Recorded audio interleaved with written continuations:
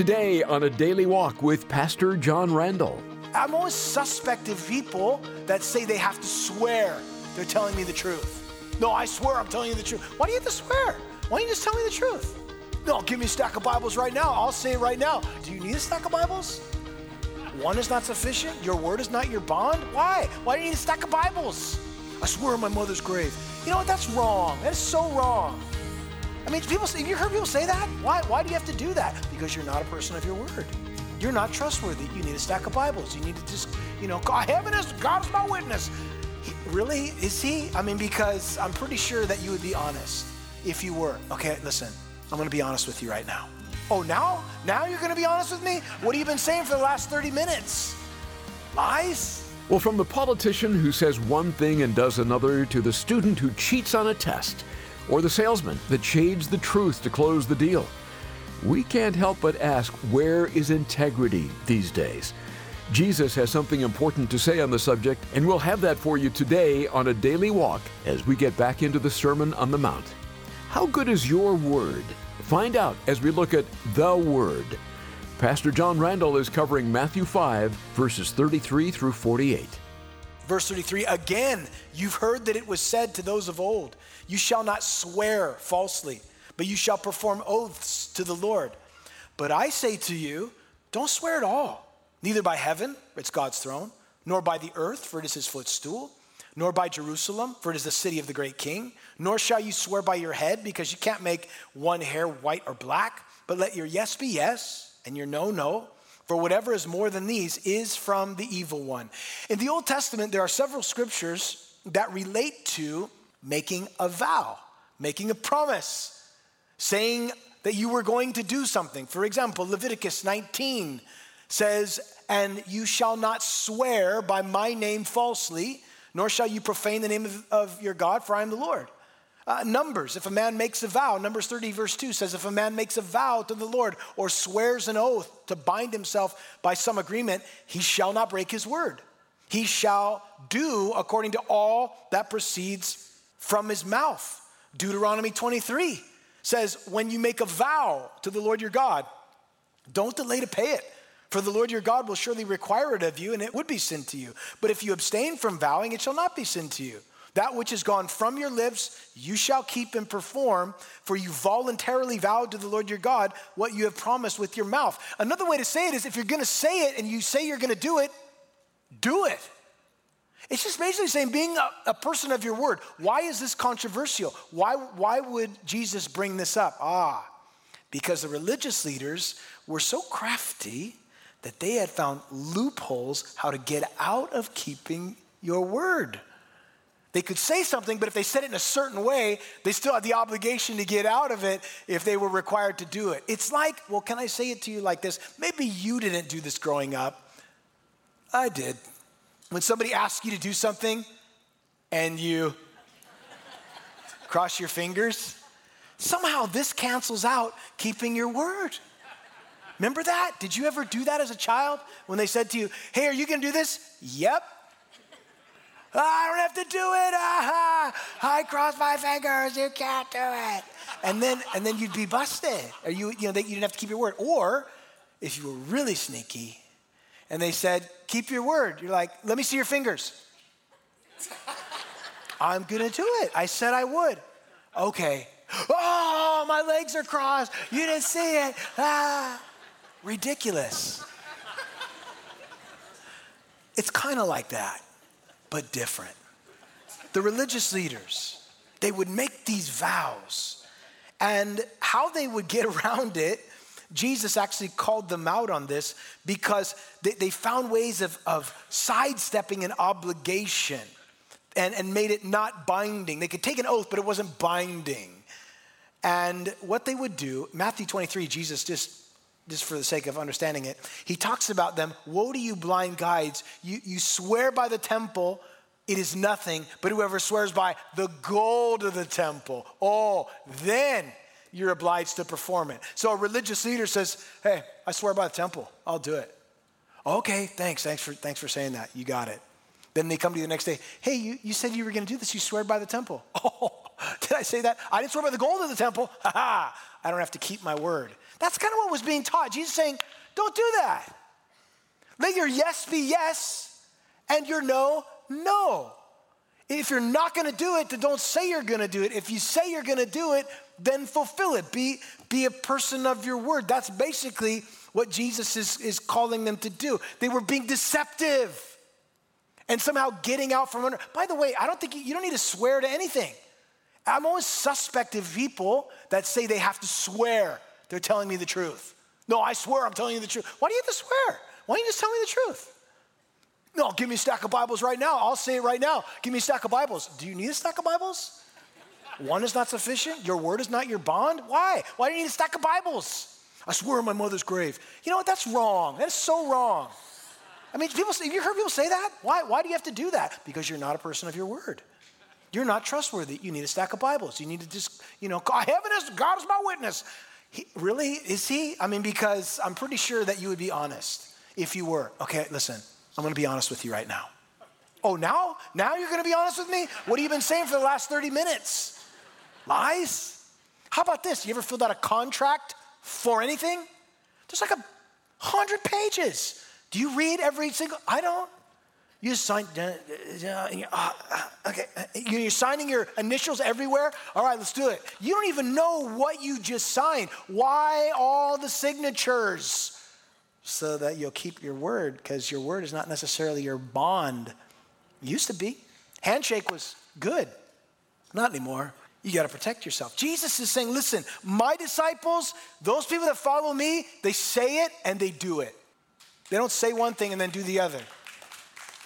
It's important. It's important. So ask ourselves the question, is there anything I said I was going to do and I haven't done yet?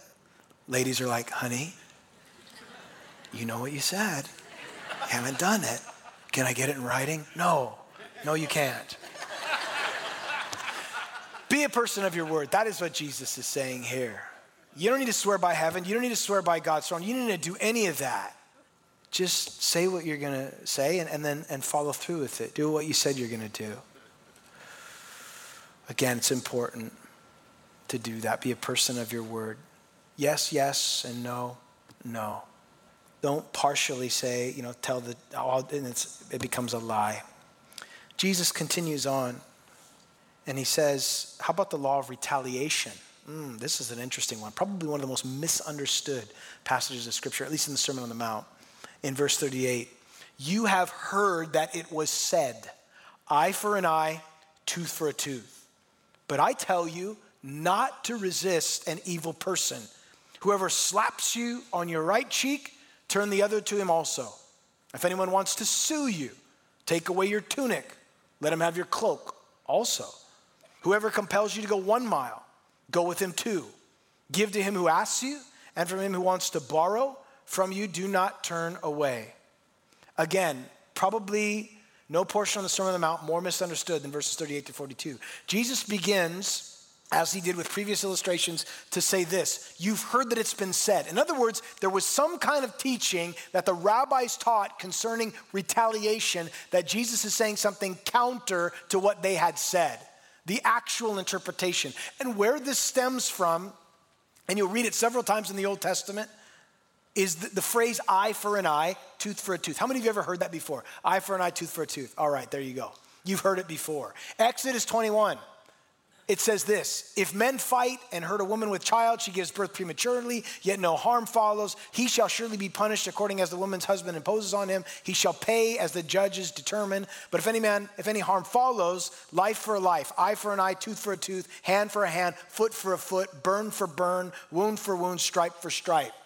Another passage, Leviticus chapter 20, says the same thing. Deuteronomy chapter 19, also in the law, declares your eye shall not pity, life for life, eye for an eye, tooth for a tooth, hand for hand, foot for foot. So there you have an Old Testament teaching, and the rabbis interpret it in such a way. That law primarily had to do with civil justice. Civil justice, handling things civilly in a court of law. There was a time for that. And that's primarily what the law was concerned with when it talked about eye for an eye, tooth for a tooth. And the reason that law was put into place was in order that the punishment would match the crime. that it didn't exceed the crime. The penalty didn't go beyond what was demanded or less than what was demanded. This was God's standard for justice. And this would guard against vengeance or violent revenge. Because the natural tendency is if you take one of my teeth, I'm going to knock all of yours out. Eye for an eye and teeth for a tooth. I mean, you just want to get them back even worse.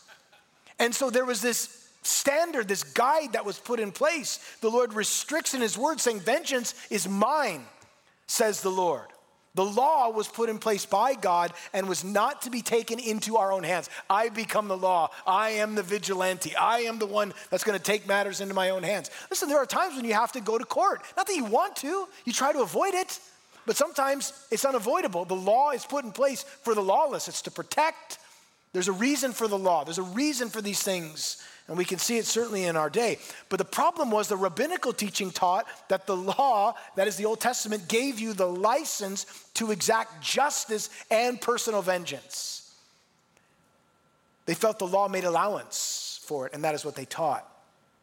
To them, an eye for an eye was not a limitation, but an opportunity for revenge. And Jesus says, I tell you, don't resist an evil person. It's important, again, to keep in mind the context, what Jesus is saying when you study a passage of Scripture, that it doesn't contradict other passages of Scripture. You don't take Scripture out of its context. Jesus is not implying that you shouldn't have civil authority being used resisting what is evil in the world. He's not saying that we shouldn't stand against what is evil. That would be inconsistent with the rest of Scripture. That's not a proper interpretation. The laws of the land are put in place for a reason to hold people accountable who break the laws or violate the laws. They're put in place by God. Romans chapter 13, verses 1 through 4 would be a great passage to cross-reference to make that particular point clear. 1 Peter also talks about this. 1 Peter chapter 2, verses 13 through 15 talks about people are put in place to keep the law in place to protect the citizens. That's not what it's talking about. What it's talking about here has to do primarily not with civil justice in civil matters, but personal matters. Taking matters into your own hands to where you become the court, the judge, the jury, and the executioner. Jesus said, for my disciples, we live differently. We live counter-culturally. Again, if you read this passage in the Old Testament, eye for an eye, tooth for a tooth, it's mentioned, you discover that it is clearly a prerogative of the civil justice system. The trial, the sentencing, always the responsibility of the appointed judges. Jesus reveals the heart of the matter, and he makes it clear that the law of retaliation was not meant for personal offenses. Listen, you and me, we have a decision in those moments. When somebody personally offends you, when somebody says something injurious to you, when somebody does something to you, personally, I have a choice in that matter. I can respond in the way that Jesus would want me to respond, or I can respond in the way that I would want to respond. What comes natural to me, what seems right to me. Do you know there are many things in the Bible that don't seem right to me? I don't like the way that sounds. When Jesus says, do not resist an evil person, again, he's not addressing, not defending yourself, or you should just, don't misunderstand, that's silly. Jesus is referring in the context about personal relationships. Jesus talks about in verse 39, whoever slaps you on your right cheek, turn the other to him also. Among the Jewish culture, slapping someone in the face, I'd say in any culture for that matter, was completely degrading and completely disrespectful. Remember, the Apostle Paul was once unlawfully struck in a court of law, and he questioned it in Acts chapter 23. He said, you remember when Paul was struck in the court of law, and he said, God will strike you, you whitewashed wall, for you sit and judge me according to the law, and you strike me contrary to the law. If you are slighted, if you are struck, disrespected, again, in that moment, I have a decision how I will respond.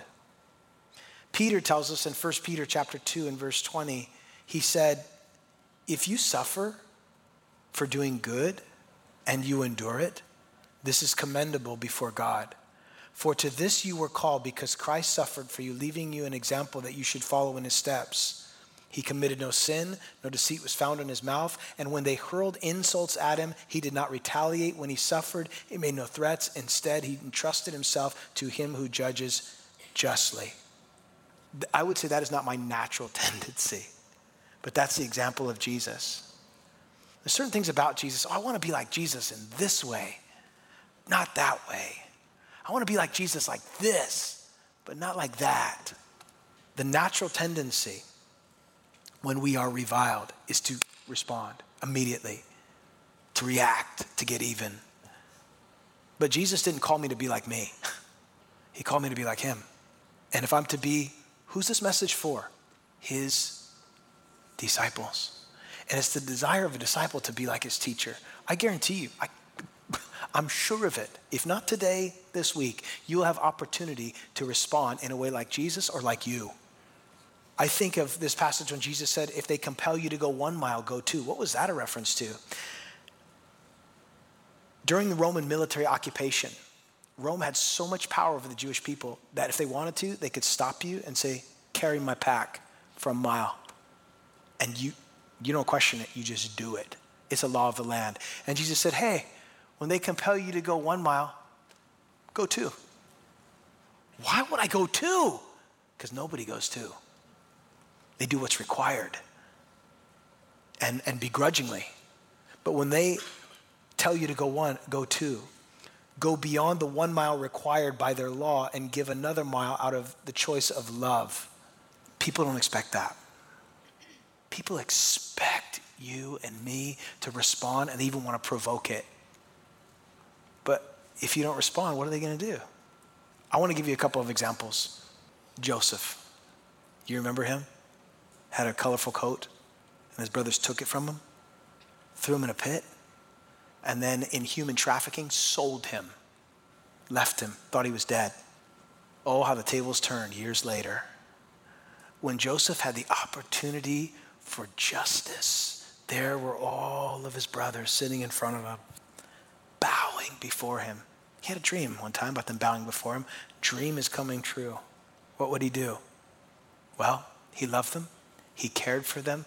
He provided for them. And when they were so worried about him after the father died that he was going to take vengeance, he said, listen, what you intended for evil, God used for good. He forgave them. I think about David. Saul, constantly making his life miserable and pursuing him and just making things difficult. And even to the point when David had opportunity twice to take Saul out, to just end it all and take the throne. He didn't do it. He said, I'm not going to raise my hand against God's anointed. And God dealt with Saul. Stephen, preaching this powerful message as the Sanhedrin stoned him with rocks, pelted him with rocks to his death. And what did he say while he was dying? Father, forgive them. Don't count this sin against them. Wow. And then there is Jesus, hanging on a cross. The people that he came to save below the cross, yelling insults at him. If you're really the Christ, why don't you come down from there? Save yourself. If he would have saved himself, we would have never been saved. They spit in his face. They hurled insults at him. What did he say? He said, Father, forgive them. They don't know what they're doing. Listen, the people that are opposed to you and the people that hate you in the culture, do you know something? They just don't know what they're doing. They're blind. They're bound. They're lost. They have no clue that they're on their way to hell. Of course, that's how people act who are on their way to hell. That's how people live. That's how you live. That's how I lived apart from Christ. We didn't know what we were doing. And here Jesus is saying to my disciples, to my people that follow me, this is counter to the culture. The culture says, live this way, step on anybody that gets in your way, take matters into your own hands, be a vigilante, do what you got to do. If somebody says something, you know what to do, handle it. Jesus says, I'm teaching you something that is so opposite of what the world says. They will not know what to do.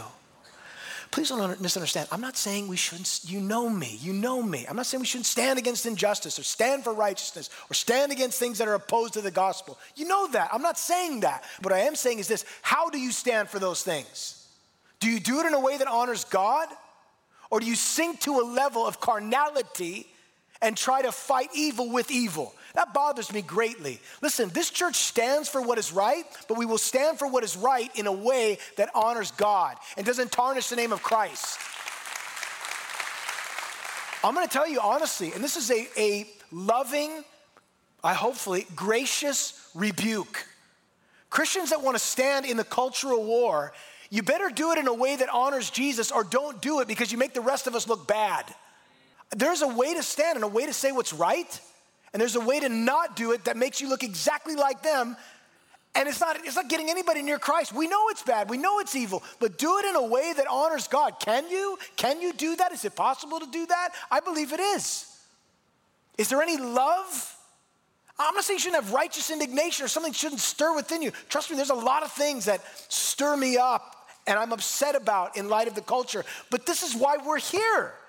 The culture's lost. People are dead. People need Christ. That's why the church is here. We're not here to win a political war. Our fight is much deeper than that, much more important than that. It's a spiritual battle for the souls of men and women that hang in the balance. People between heaven and people between hell.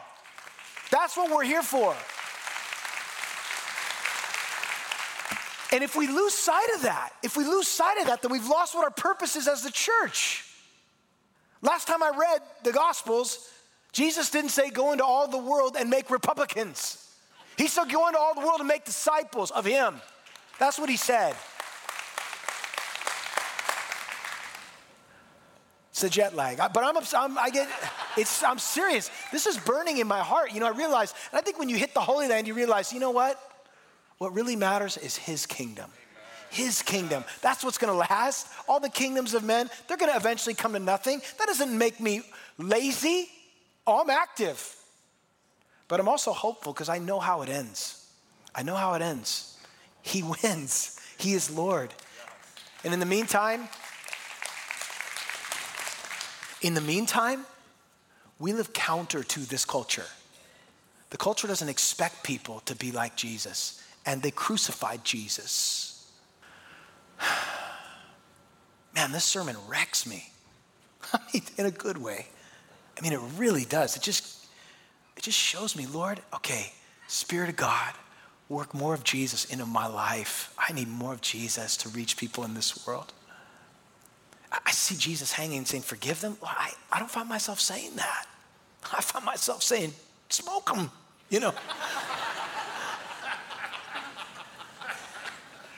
And the Lord's like, I feel like the disciples when Jesus said to James and John, Lord, should we call down fire from heaven to consume these people? Jesus said, you do not know what spirit you are of. I came to seek and to save the lost.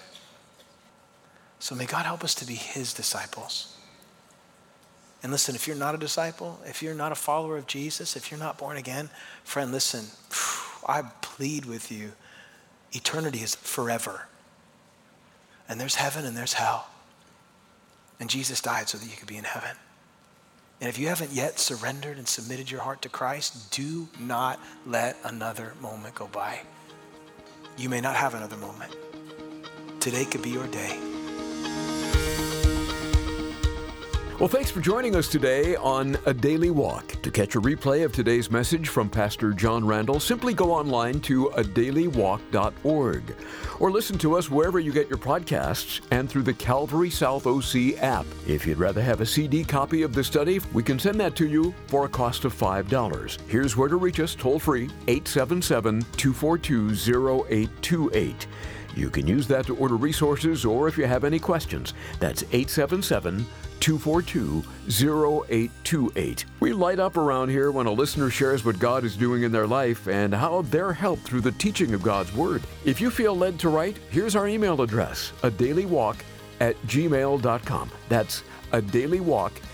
@gmail.com. It sure would be nice to connect with you. As we've just begun a new year, we have an excellent new resource to tell you about, geared for you ladies. It's A Daily Walk for Women by Michelle Randall. This 366-day devotional will remind you that as Christians, we don't walk alone. Jesus has promised to never leave or forsake us, and He gives us the courage to be strong during uncertain times. We don't need to dread the future because the Lord goes with us. We pray this devotional will bring you hope as you seek Jesus and share in the wisdom of God from the heart of a pastor's wife.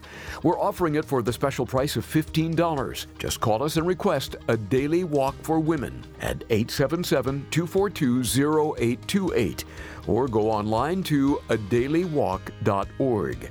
Again, that's 877-242-0828. And please remember, it's your faithful contribution to the Lord's work at A Daily Walk that allows us to bring Pastor John's studies to the radio every day. We can't do it alone and totally rely on the Lord to make all this happen. Secure donations can be made at adailywalk.org.